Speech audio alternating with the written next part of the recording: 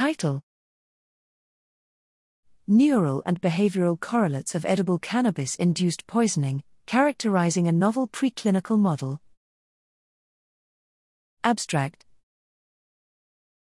Accidental exposure to D9-tetrahydrocannabinol, THC-containing edible cannabis, leading to cannabis poisoning, is common in children and pets. However, the neural mechanisms underlying these poisonings remain unknown.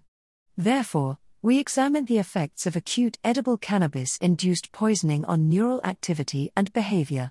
Adult Sprague-Dawley rats, 6 males, 7 females, were implanted with electrodes in the prefrontal cortex, PFC, dorsal hippocampus, D-hip, cingulate cortex, CG, and nucleus accumbens, NAC. Cannabis poisoning was then induced by exposure to a mixture of Nutella, 6 grams/kg, and THC-containing cannabis oil, 20 mg/kg.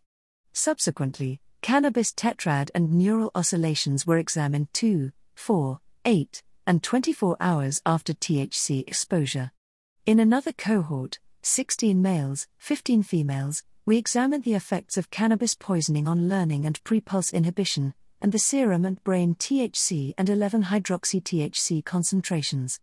Cannabis poisoning resulted in sex differences in brain and serum THC and 11-hydroxy-THC levels over a 24-hour period. It also caused gamma power suppression in the CG, D-hip, and NAC in a sex and time-dependent manner.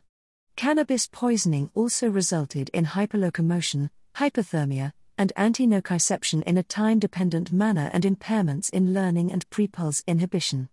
Our results suggest that the impairments in learning and information processing may be due to the decreased gamma power in the D-hip and private first class. Additionally, most of the changes in neural activity and behavior appear 2 hours after ingestion, suggesting that interventions at or before this time might be effective in reversing or reducing the effects of cannabis poisoning.